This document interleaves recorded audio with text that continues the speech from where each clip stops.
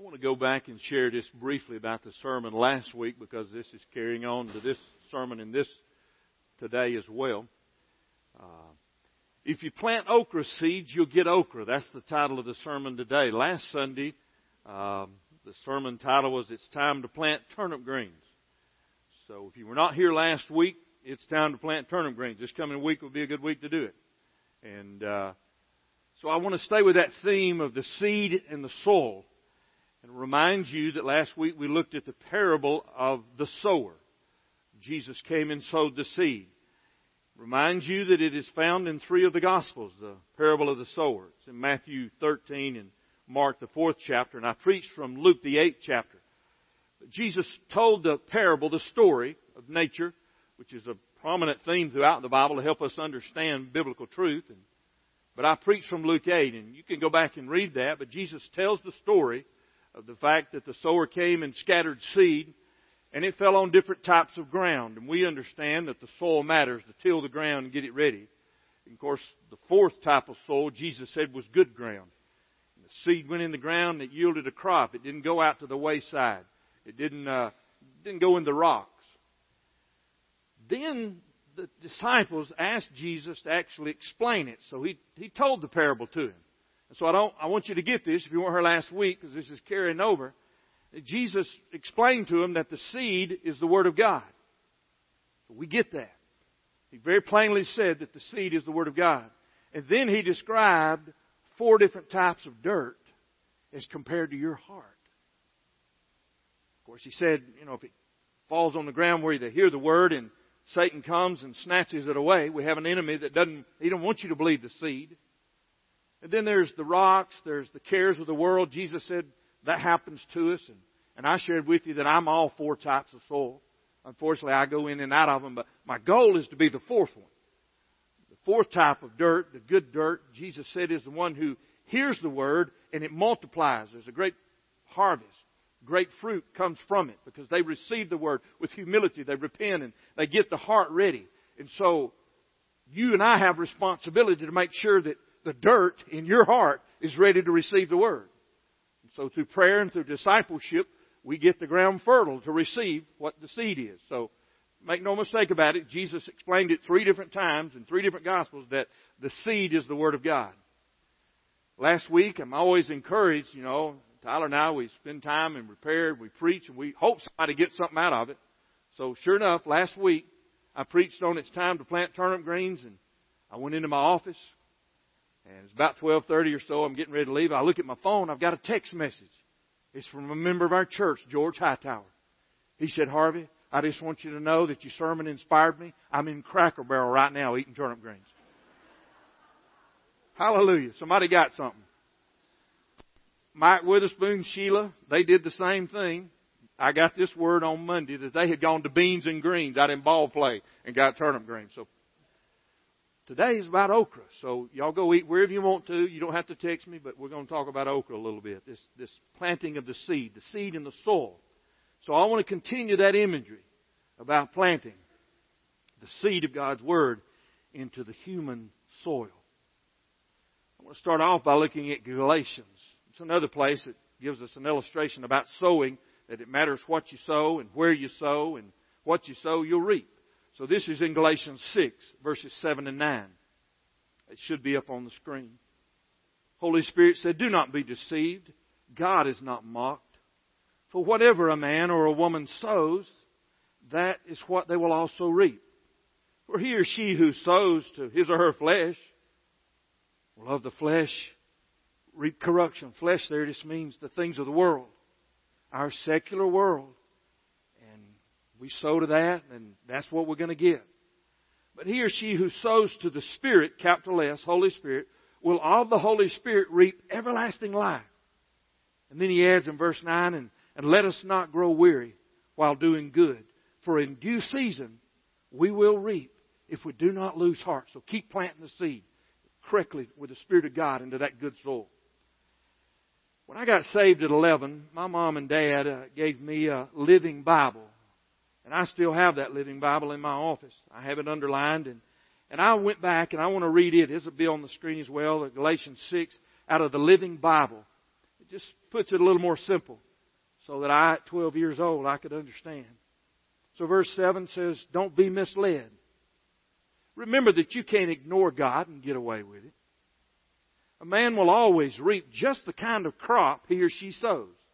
If he sows to please his own wrong desires, which that can happen, if he or she sows to please his own wrong desires, he will be planting seeds of evil. And he will surely reap a harvest of spiritual decay and death.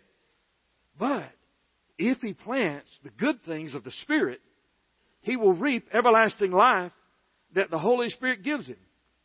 And let us not get tired of doing what's right. For after a while, we will reap a harvest of blessing if we don't get discouraged and give up. So don't get discouraged and don't give up. Keep planting the seed by the way of the Spirit.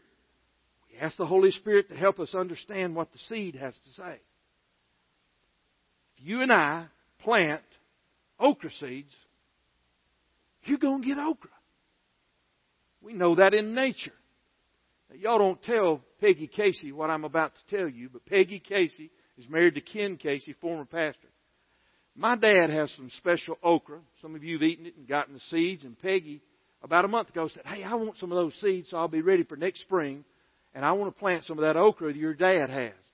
It was handed down from my great-uncle Milford. We call it Milford's Red. We're going to name it. And it stayed true now for about 60 years. It's a mixture of two different kinds of okra. It's called Milford's Red. She wanted some okra seed. I gave her a jar full of seeds. But I didn't give her okra seed. I gave her cucumber seeds. Don't tell them. Y'all know I'm kidding. I didn't. It'll be a miracle if cucumber seeds do come up next year. I gave her okra seed. But you know, if I did switch it and I put cucumber seeds and she planted them, what had come up? Cucumbers, if she plants cucumber seeds. Lana reminded me in between services, I'd forgotten about this. Years ago when the kids were little, we had a pretty good garden, and Lana wanted to plant a whole bunch of cucumbers. So she went down to an old feed and seed store. Well, they accidentally had put zucchini seeds, which looked very similar. This is a true story. I'm not making this one up. They put zucchini seeds in the cucumber bin. So she thought she was planting cucumbers, but she planted zucchini. And guess what? We had a lot of zucchini. Because you plant zucchini seeds, you're going to get zucchini. We understand this, but the Bible is telling us this too. A deep spiritual truth that it matters what you sow. That you'll reap back that. And so God's wanting us to plant this seed. Because it matters. You'll get spiritual food from this. Now, I want to go a little bit deeper. We're still talking about seed time and harvest. We're still talking about the seed and the soil. But I want to go to John, the first chapter. And I want you to hear something that is deep theologically. So I'm going to read it slowly. Then I'm going to go back and read it in a different way. Because I want you to receive this. This is in John, the first chapter, verses 1 through 5, and then 10 through 14. In the beginning was the Word. It's capital W-O-R-D in your Bible. In the beginning was the Word, and the Word was with God, and the Word was God. He was in the beginning with God. All things were made through Him, and without Him nothing was made that was made.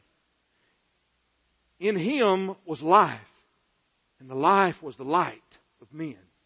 And the light shines in the darkness, and the darkness did not comprehend it. Now I'm going to drop on down to verse 10. He was in the world, and the world was made through Him, and the world did not know Him. He came to His own. Jesus came to the people of Israel, and His own did not receive Him. But as many as received Him, to them He gave the right to become the children of God, to those who believe in His name, who were born not of blood, nor of the will of the flesh, nor of the will of man, but of God. Now verse 14. And the Word became flesh, and He dwelt among us, and we beheld His glory, the glory as of the only begotten of the Father, full of grace and full of truth. That's deep stuff for our finite minds to wrap around all of that. And we come in faith and receive His Word. A few Wednesday mornings ago on a Bible study, I had read that passage, especially the first part, and Collins Tackleberry asked me a simple question, but a very important one. He said, Harvey, go back and help me understand that. Read that again about the Word was. I don't fully get that. And I told Collins, and I'm sharing this with you, that it helps me to go back and put Jesus' name in there wherever you see the word Word, because it's Him. So hear it again, portions of it. In the beginning was Jesus. And Jesus was with God. And the Word, Jesus, was God. He, Jesus, it's all talking about Him. Jesus was in the beginning with God. All things were made through Jesus. Without Jesus, nothing that was made was made. And then I want to go down and read that last verse in verse 14. Christmas is right around the corner. It's not too far away. I hope it gets a little cooler. But you're going to be reading, and we'll be telling the story pretty soon in Advent about Matthew and Luke, and they tell the story of the manger scene and baby Jesus and the nativity and the angels and the shepherds and the story. They kind of tell the whole story in that way. But John tells us the Christmas story in one verse. And this is the verse. John 1:14.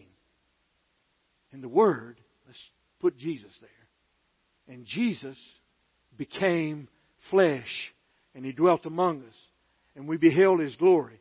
The glory is of the only begotten of the Father, full of grace and full of truth. It helps me to understand if I put the name Jesus there. And again, that even makes it deeper theologically for me to understand that Jesus is the Word, and the Word has always been present. And even all the way back in Genesis, when God said, let there be light, He spoke a word. Jesus did. He's always been from the beginning, and I know our minds have to go back there. But He is the Word of God. He is the one who created all things. The Holy Spirit tells us here in the Gospel of John that Jesus is the creative Word of God. That He is actually responsible for all that we see around us. And the Word who becomes flesh and lives amongst us comes from before the beginning. The Word of God's been around for a while. It's just in time it was revealed to us at different dispensations of time. We're bound by time, but now we have the Word, so that when you read the Word of God, you read Jesus and you hear Jesus. In this passage, we're given deep insight into the fact that this word, the Greek word, means logos in the Greek. Logos. It tells us that the logos, the Word, is the ultimate disclosure. It's the ultimate revelation of God to humanity. This divine Word, which is God, was incarnate. In other words, infleshed in a human person and took up residence among His people in a personal way. Stay with me. When you plant the seed, which is the Word of God, you plant Logos. You plant Jesus. When you and I reject the truth of Holy Scripture, we reject Jesus. The Word was God. The Word was with God from the beginning. And in Him all things were created. The Logos is God's Word, and we take it in and we receive it. That's why when Jesus said that heaven and earth will pass away, but my words will by no means pass away. You'll always have this. That's why lately I've been quoting in my prayer life both the Lord's Prayer and the 23rd Psalm. My son-in-law challenged me with that. So I've been repeating the 23rd Psalm. And y'all, I've used the 23rd Psalm at every funeral I probably ever preached at, and you've read it 100 times. I wonder how many times in here, if we could count it up, all of us have either read or heard the 23rd Psalm. It'd be in probably the thousands upon thousands upon thousands. But what is it about that every time you repeat it again and you hear it again, it speaks to you? Have you noticed that?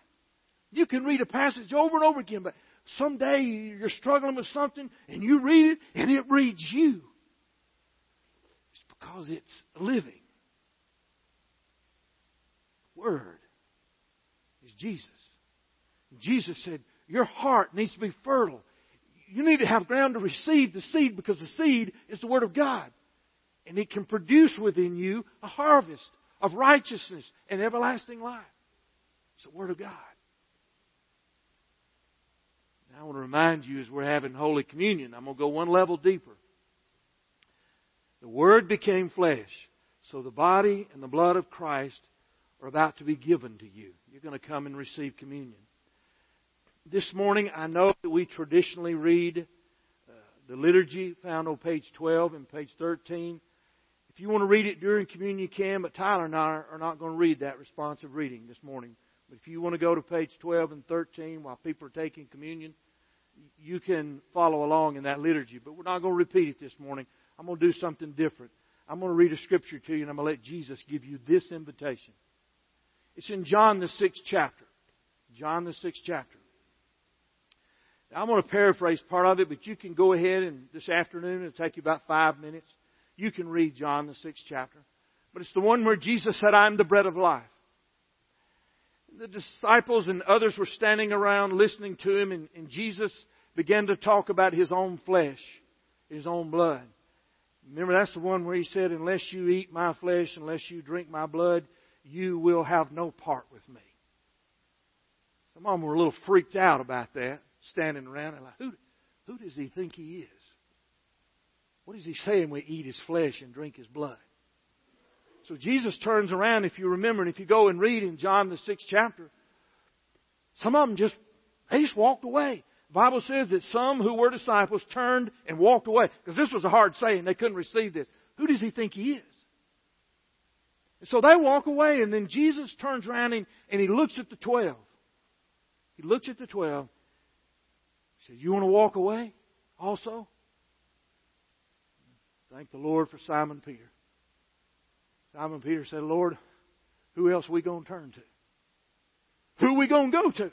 We've come to know that you are the Son of the living God, and in you are the words of life. You see, it's important that we receive and understand that God had to come in the flesh. You and I are living in a world that's very religious and has many other religions all over the world, but we're separated by this one fact. There are others, but this one is way up there. In 1 John, the 4th chapter, 1 John 4, it describes that those who do not believe that Jesus Christ is come in the flesh are the Antichrist.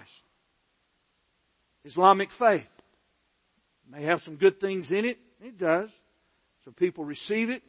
In the Islamic faith, they'll tell you that Jesus, He was a good guy. And they'll even go on to say that He was a prophet. But they draw the line here. They will not say that Jesus was God and that He came in the flesh. But that is the incarnation of God. That's why we make such a big deal out of Christmas. Is because the Word became flesh and He dwelt among us. And so Jesus makes this dramatic statement in John 6. And I want to read part of the verses. I read them earlier in the words of grace, but here's some more that Jesus said. John 6, 53 and 56. And this is the invitation this morning for communion. So Jesus said it again. He said, with all the earnestness that I possess, I tell you this, that unless you eat the flesh of the Messiah and drink His blood, you cannot have eternal life within you. But anyone who does not eat my flesh and drink my blood has eternal life. Those who do. I said it wrong in the early service. I thought I'd say it wrong in this one too. But if anyone who does eat my flesh and drink my blood does have eternal life, and I will raise him up at the last day. Again, Jesus is giving us an invitation to His table. For my flesh is the true food, and my blood is the true drink. Everyone who eats my flesh and drinks my blood is in me, and I am in him. Whew, that's deep. The Word became flesh, and He dwelt among us. Taking communion helps get the dirt in your heart ready to receive who He is. You see, some of them said, He's crazy. We're not going to believe that. And did He literally mean that you've got to eat His flesh and drink His blood? Because I know there's grape juice here and there's crackers. No, but He did literally mean. He literally meant you have to accept Him for the atonement of your sins. You have to accept that. So we literally believe that He gave His life on the cross and His blood was shed for me. Without the shedding of blood, there's no remission of sin. Plant the seed. Communion is a way to get our hearts fertile to receive the truth, to come and honor Jesus Christ. If you're not saved today, I don't know of a better day. The Holy Spirit spoke in you and you realize, I don't really know if I'm a child of God. I've never really believed in Jesus Christ. But I understand now I must accept Him for who He is, the eternal Son of God. I hope that you'll make that real today as you come to communion.